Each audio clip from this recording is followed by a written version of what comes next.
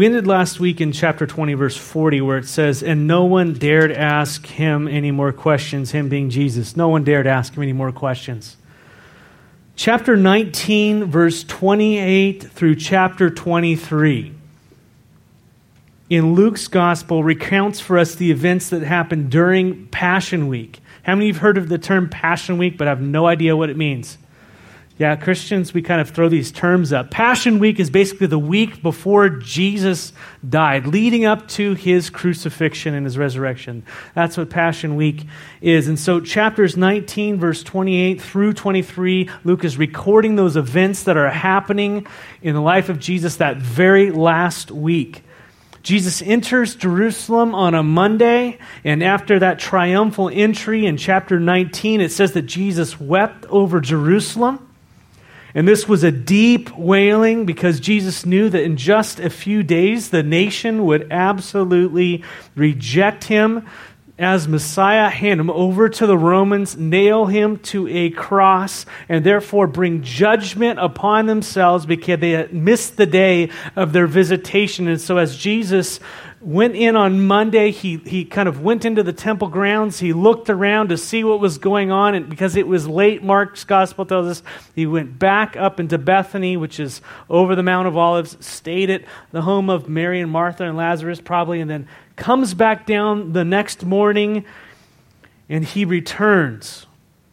But he's weeping bitterly over what is happening in Jerusalem, what is happening with God's people. Matthew's account, we see more of the agony of our Lord over the nation of Israel and the center of their national identity, which was in Jerusalem, which was where the temple was, which was where the worship was, which where everybody was focused. And as he looked at this, he was grieved. And it says that Jesus laments in Matthew 23:37, "Jerusalem, Jerusalem, you who kill the prophets and stone those sent to you, how often I have longed to gather your children together as a hen gathers her chicks under her wings, and you were not willing." And much of Jesus' agony as he's crying out stems from a nation that was being led by men who were supposed to be shepherds of the people of God, shepherding the people of God, but rather they were leading them to the slaughter. These leaders had this external hollow devotion towards God, focusing on the rules and the regulations and the do's and do nots and the appearances while denying the heart of God. They were full of greed, men full of greed. They had turned the worship of God into a way to make money off of the people of God, to fill their own desires, to fulfill those own desires for power, for prestige, and for profit. And so Jesus' first act as he goes into Jerusalem is to what? He overthrows the money changers in the temple.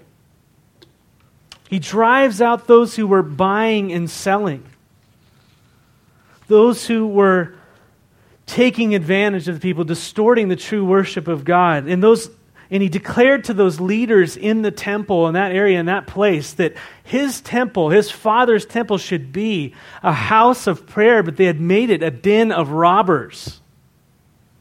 And so in this Passion Week, as we are studying through, taking our time, the confrontation between Jesus and these religious leaders is reaching its greatest intensity and is going to culminate at them crucifying Jesus.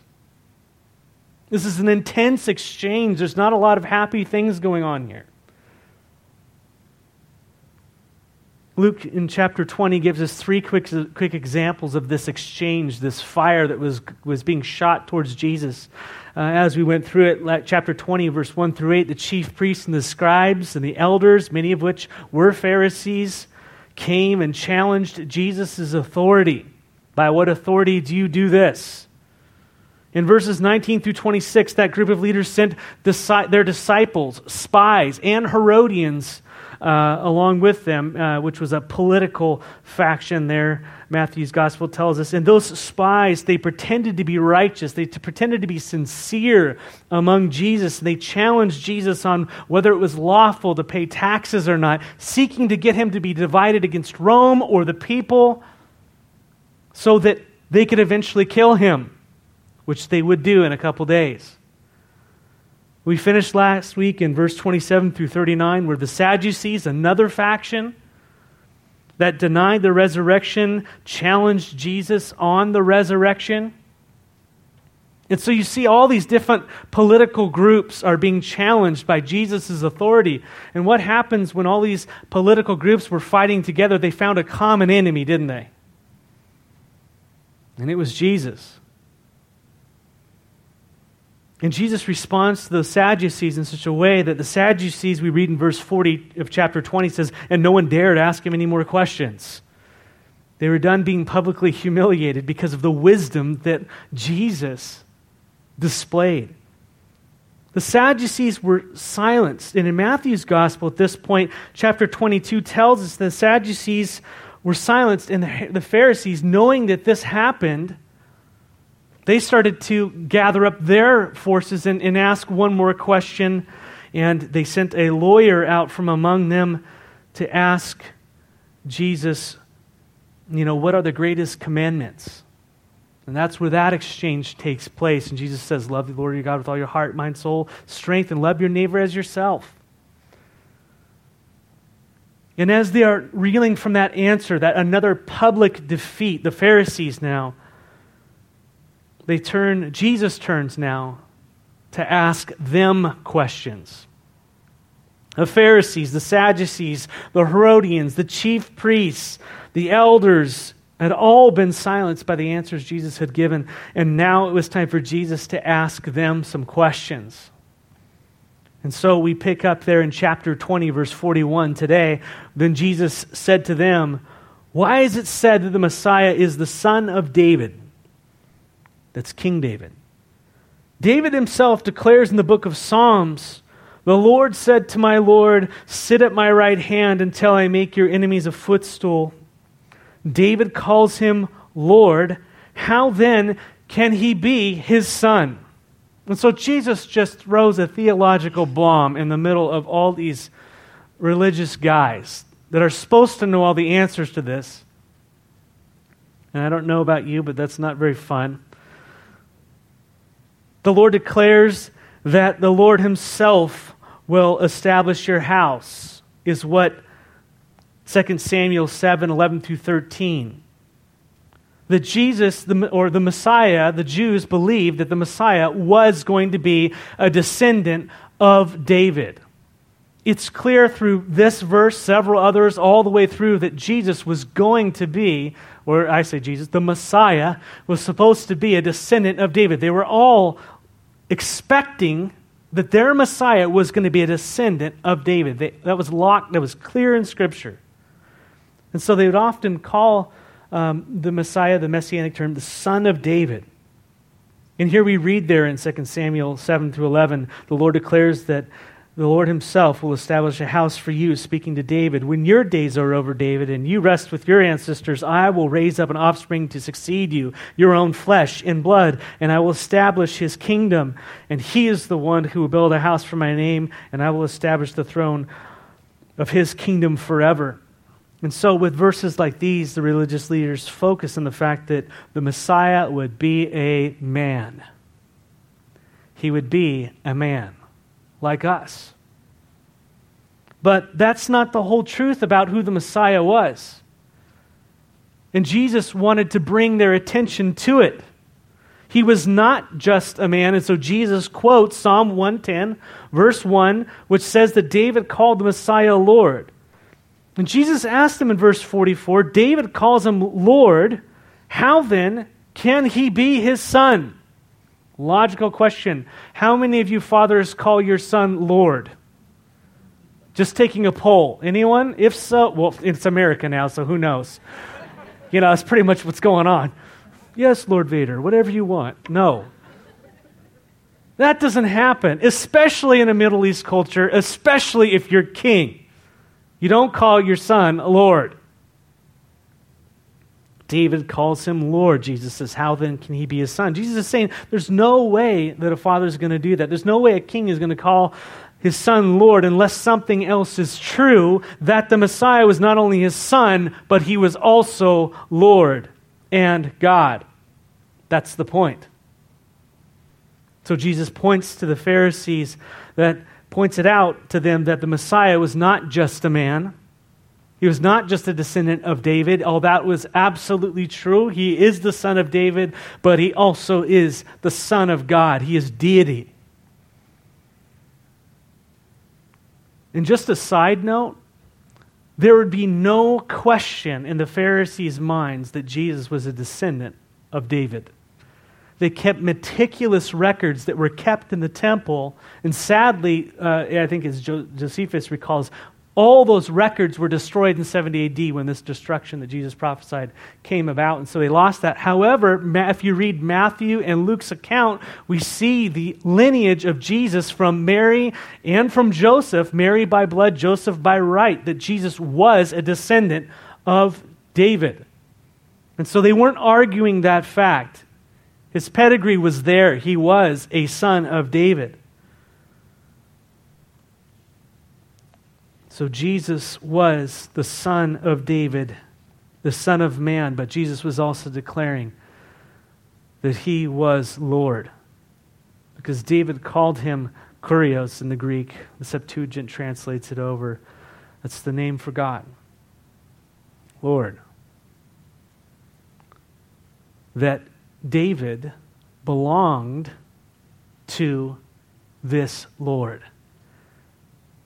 That he is master of David. Jesus is fully man and fully God, the eternal Word that became flesh. And it's very interesting when you deal with those who are cults. What happens is the person of Jesus Christ is always attacked. Sure, he can be a great teacher, but he is not God. Or he is one of many gods, and all these types of things. So you want to look closely at past the surface of what everybody says on paper and what their website says and stuff, and ask them, what do you believe about Jesus Christ? Because Jesus said, I am the way, and I am the truth, and I am the life, and no one comes to the Father. No man, no woman comes to the Father except through me. And the enemy seeks for the church and everybody in it to be religious as religious can be if he can get you that way. But deny who Jesus Christ is. Very tricky. As you can imagine, as Jesus is talking to these people, Matthew 22:46 tells us that no one could say a word in reply. So the Sadducees were quiet, the Herodians were quiet, and now the Pharisees and the chief priests, it just says no one could say a word in reply. And from that day on, no one dared to ask him any more questions. That's in Matthew. Pretty wild, huh? And you can see that Jesus is confronting them in the public. There's this tension going on. Has anybody ever watched British Parliament debate? I mean, if you ever have time for that. They go at it, don't they? I mean, they're like, oh yeah, they're all standing up, sitting down, calling each other names and all this type of stuff. Of course, it's polite-ish. But there's this public discourse going on that we're really kind of not so familiar with in those types of realms. Everybody tries to be postured and this type, although we're getting more sharp as we go along. But these divisions were extremely public and extremely sharp, and they were focusing on the very center of power in Jerusalem. This was cutthroat. And Jesus has just shut them all up, basically, the religious leaders, the power structure, and they're all standing there with murder in their hearts. As Jesus teaches them on the nature of the Messiah in front of all the people. And then Jesus turns to his disciples in verse 45, and everybody's there. It says, while all the people were listening, Jesus said to his disciples, beware of the teachers of the law.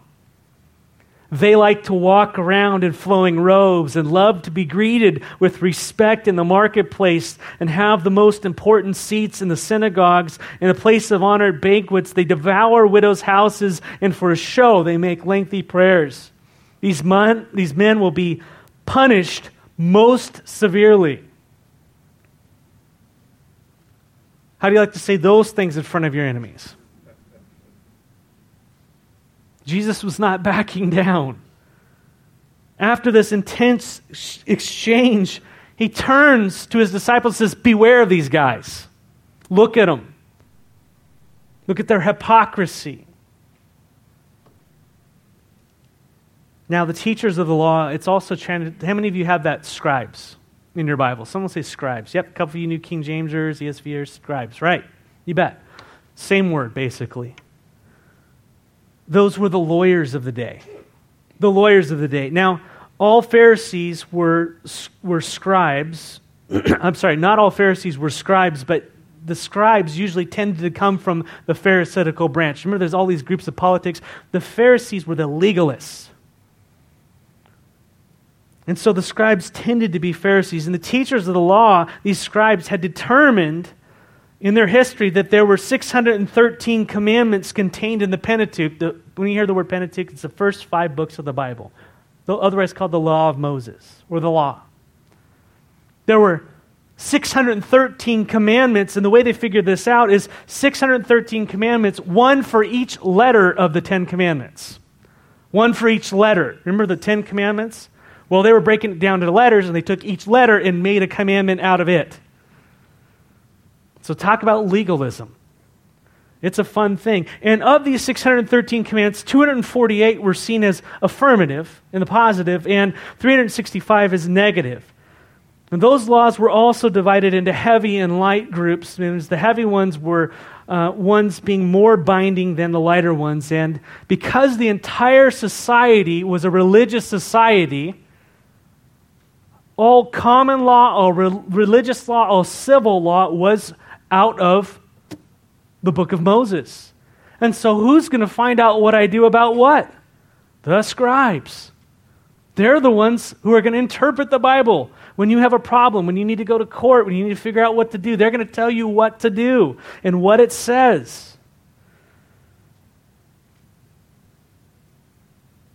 The scribes, in fact, they affected every aspect of life by their interpretations, because they handled all legal matters and disputes. And they were revered by the people. Who do you revere in society? They were revered. They were feared. They're like, wow, those people are amazing. It was thought that God gave the law to Moses, who gave it to Joshua, who gave it to the elders, who gave it to the prophets, who gave it to the scribes. And so they were those descendants who received the word of God. They were the caretakers, the rabbis, the teachers. They were given that title, rabbi. And Jesus says to disciples, while these lawyers were standing there, beware of them, guard yourself against them. Why? And Jesus points out 5 things in verse 46 through 37. He says, first, they like to walk around in flowing robes. In Numbers 15, 30 through 40, God instructed the Israelites to add tassels to their robes to remind them of his commandments. So it's not as if these things were not asked, the people of God were not allowed to do that. They were commanded to do that. And so the men would have these tassels attached to their robes, and I don't want to get into all the garments and all that type of stuff, but they'd come off. But instead of having just the normal ones, they would extend them like down to the floor. They get extensions. Instead of just having, maybe 10 knots on there for the 10 commandments, they would be like 613 knots. Who knows? But it's that word hem that we see when she reached out, the woman with the issue reached out and touched the hem of his garment. That's what she was grabbing onto. These tassels. And so they extended these. They made them long for everybody to see how spiritual they were. And they loved to be greeted with respect in the marketplace. How many of you with, maybe some degrees, or you teach somewhere or something, hey, pastor, yes? Righteous, good, holy, Reverend Matt. I got, I think, a better one than that. Longer, more prestigious. They loved to be greeted with respect. They loved it when people greeted them in public with their lofty titles. There's nothing wrong with working and earning degrees and all those types of things. But there was no humility in them whatsoever. They wanted people to know it so that they could get the worship of the people. One of the things the stories I love about Christine's dad, who was a nuclear physicist, is that brilliant man, but you wouldn't know it. Humble as could be. You know, the people he worked with, they call him Dr. Doolittle. Someone called him that. Like he was working with all the animals, but you'd never know it. He was just so kind. But they loved, in Matthew 23, verse 7 says they loved to be called rabbi. You know, how are you, teacher? It's good to see you. In Alfred Edersheim's classic, the book, it's called The Life and Times of Jesus, the Messiah. It's a real thick read. If any of you have sleeping problems, I have a copy on my desk. He says, so weighty was the duty of respectful salutation by the title rabbi that no one neglected it because they'd be fearful of the heaviest punishment. It's pretty wild, huh? They loved the praise. And to have the most important seats at the synagogue and the places of honor at banquets. They sought the chief seat in the synagogue. They sought, when they would gather together in the synagogue, there would be seats on the stage with all the important people sitting here facing that way. Have you ever seen denominations like that? There's a tradition behind it. But they sought it. They loved it. And they wanted the place of honor next to the person who was most important.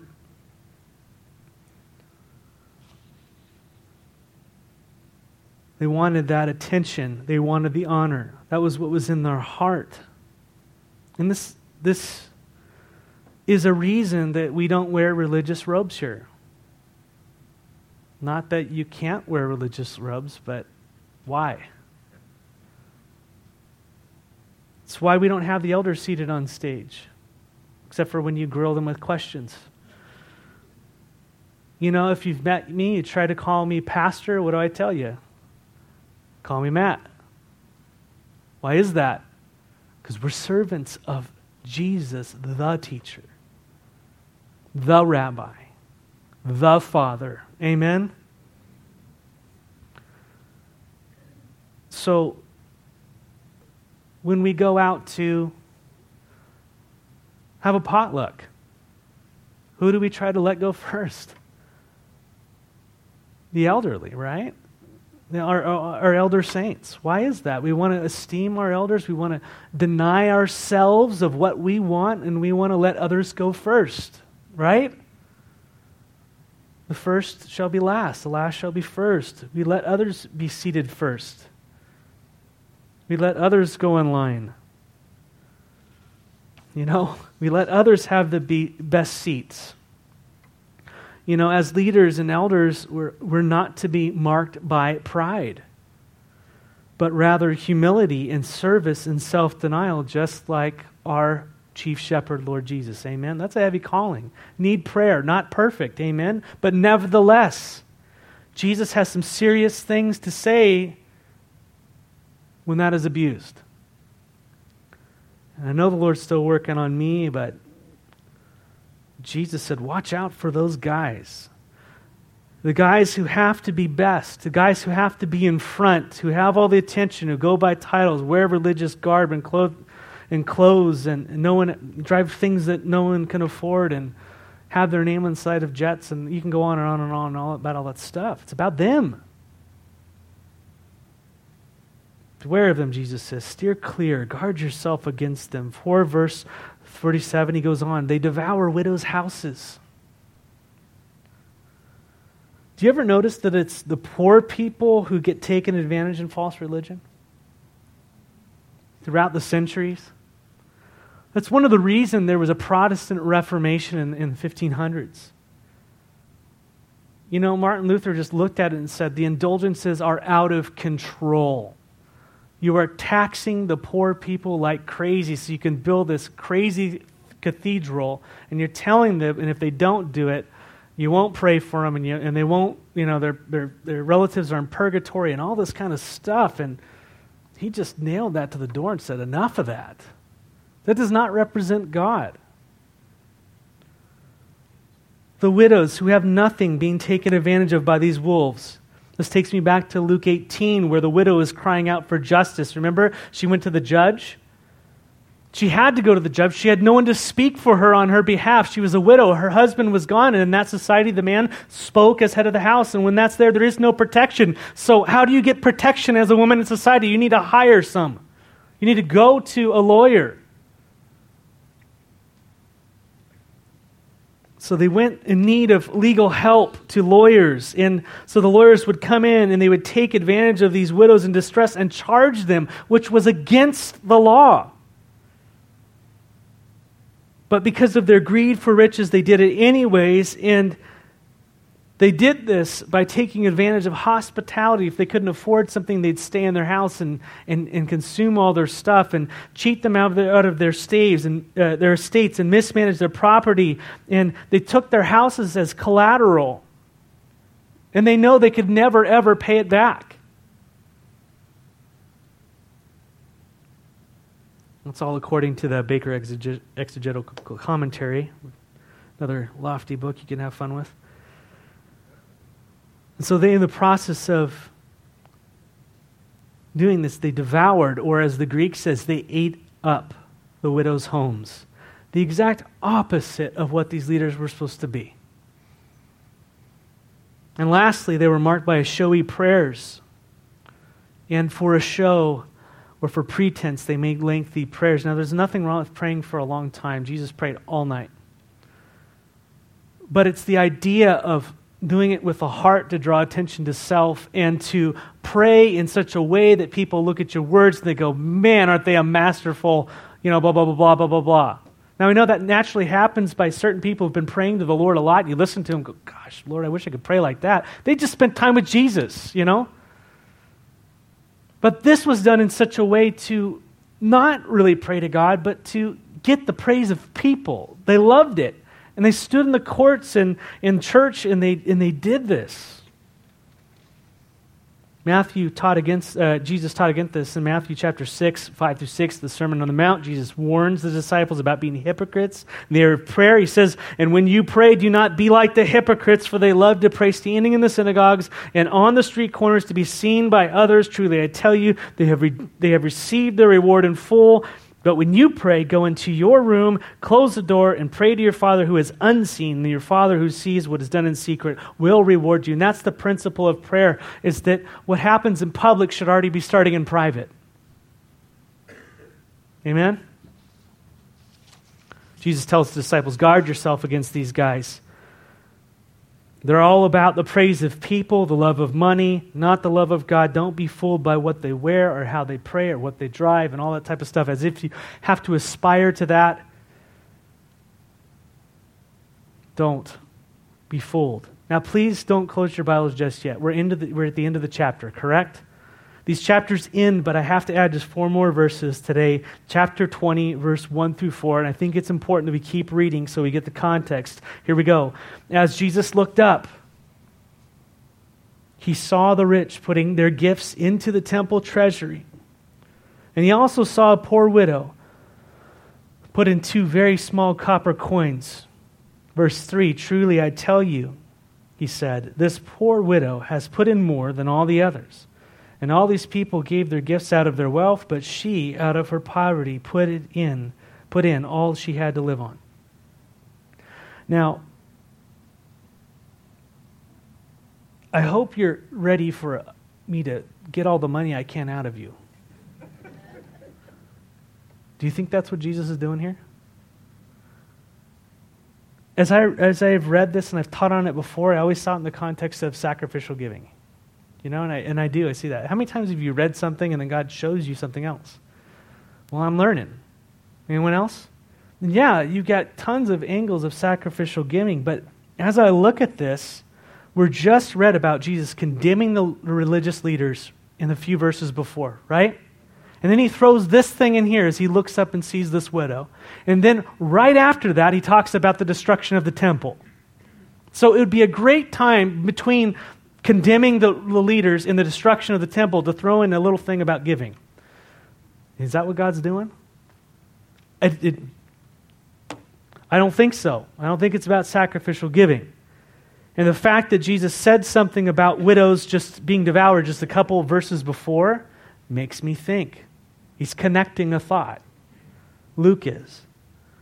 Just a few verses earlier, and now we see a widow giving her last 2 pennies. Leads me to think that Jesus is not happy about what he's saying. A widow who is poor being robbed by a system that has perverted the worship of God to mean that a widow now becomes destitute. Now, let me reverse engineer that. Jesus was sitting in the court of women. As we talked about, you walk into the temple, there's the outer court, the Gentile court, and then that's where Gentiles hung out, no matter who you were. You walk in a little bit closer, and then there's a court of women. This is where the women of Israel could gather. They separated the men and women when they worshiped. However, it was also the common area where everybody could gather together and be taught, both men and women. And so there was teaching going along in this area. And as Jesus looks, there's this dedicated area within the court of women called the treasury. Because if you're going to do the giving, might want to make it to where everybody can give, right? Let's not limit that. Let's maximize it so everybody can give, no matter who you are. We'll accept all your money. Well, there's 13 different boxes in this thing. Shofar leads down to a box, and basically you drop your coins in these boxes. They were all dedicated for different aspects of ministry. Some were free will offerings, some were dedicated towards certain things of the temple, all those things. And so people would go into this place, they would give their offerings. And so just as Jesus finishes warning about the teachers of the law, he looks up across and sees this area from him, and he sees the rich putting in their gifts in the boxes. The word for rich here just means that they're supplied. It's not talking about exorbitantly rich. It just means that they could give and have plenty left over to live on. That's the word. They were merely supplied. Many of us fall under that definition this morning. We can give to the Lord and we will survive. Amen? We're rich under this definition. Jesus didn't say anything negative about their offerings. He wasn't saying it was bad or anything like that. He doesn't say anything about their hearts or anything like that. All he says is the rich were putting in their gifts, and their gifts were proportionally less than the widows.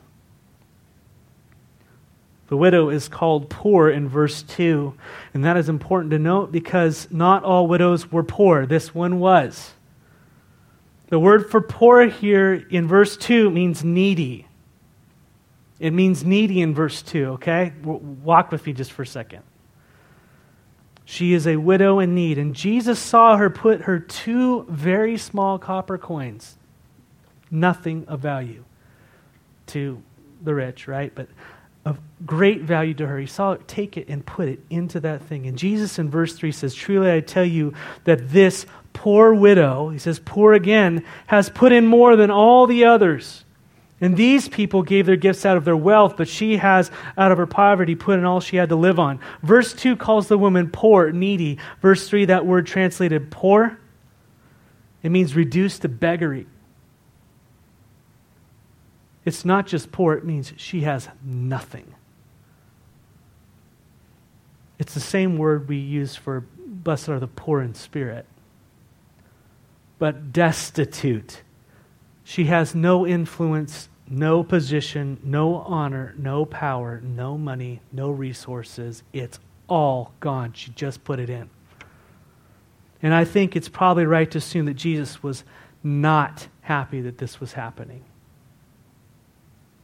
That the system had become so corrupt and the leaders so greedy that a needy widow would think that God demands her to become destitute financially to get his favor is against, I think, God's heart. I don't think Jesus was pleased. I don't think he was angry at her. Understand, God receives our worship. Don't get me wrong. But I think he was upset about what was going on.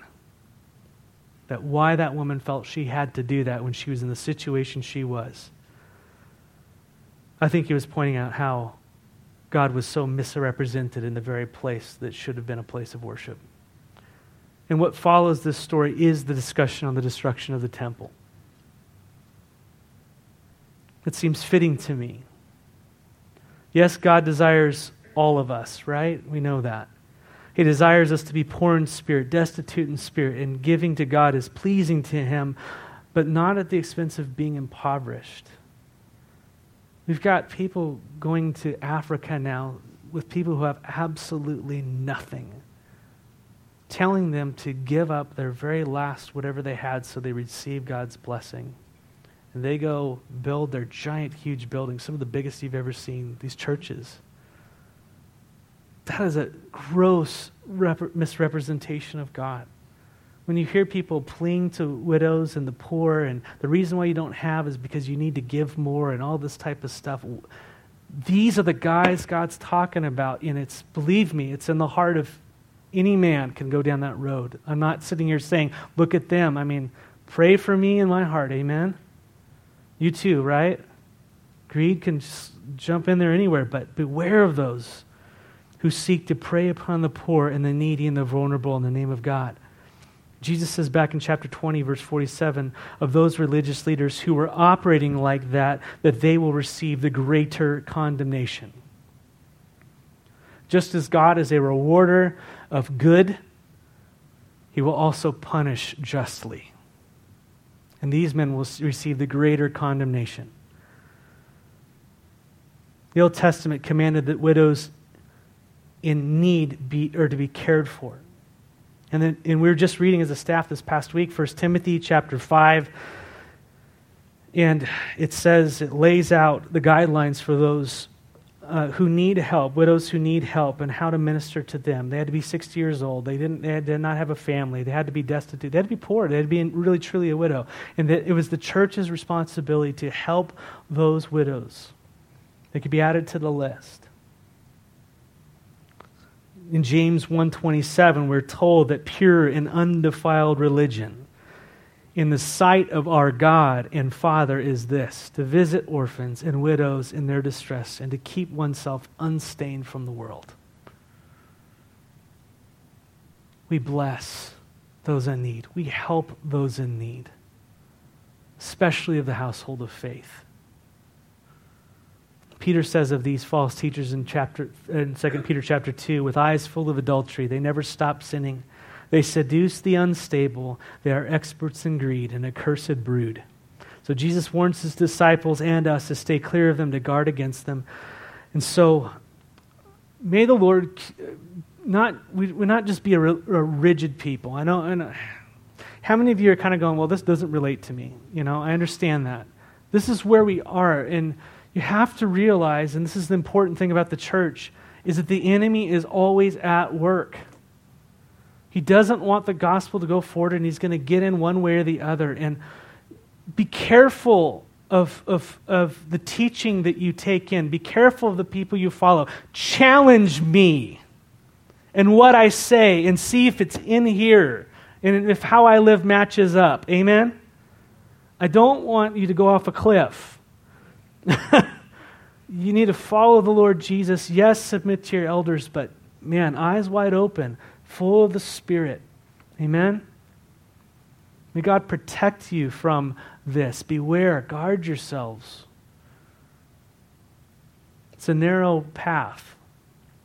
Jesus is fighting against this to the very end, and their greed is going to overcome in God's plan and crucify Jesus, their murder, because Jesus started tapping in on this.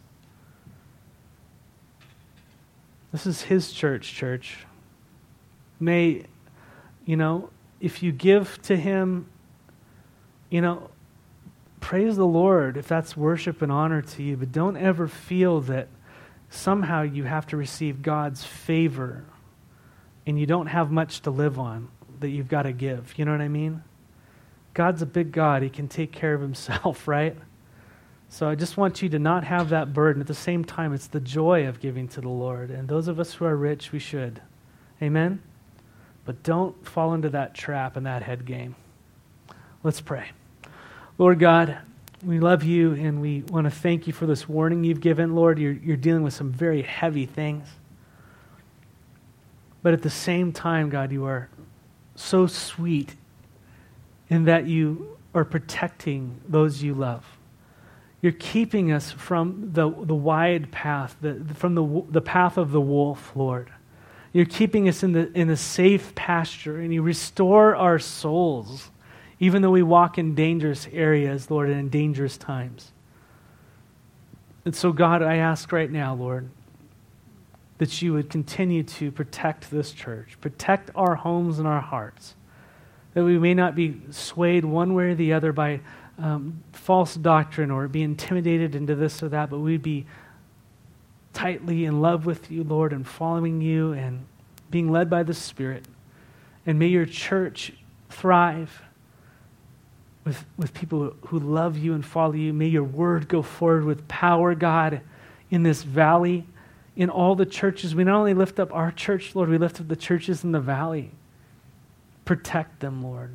Keep them, shepherd them, love them. Lead them and guide them, God. And we ask all these things in your name, Lord Jesus, to your glory, Father. Amen.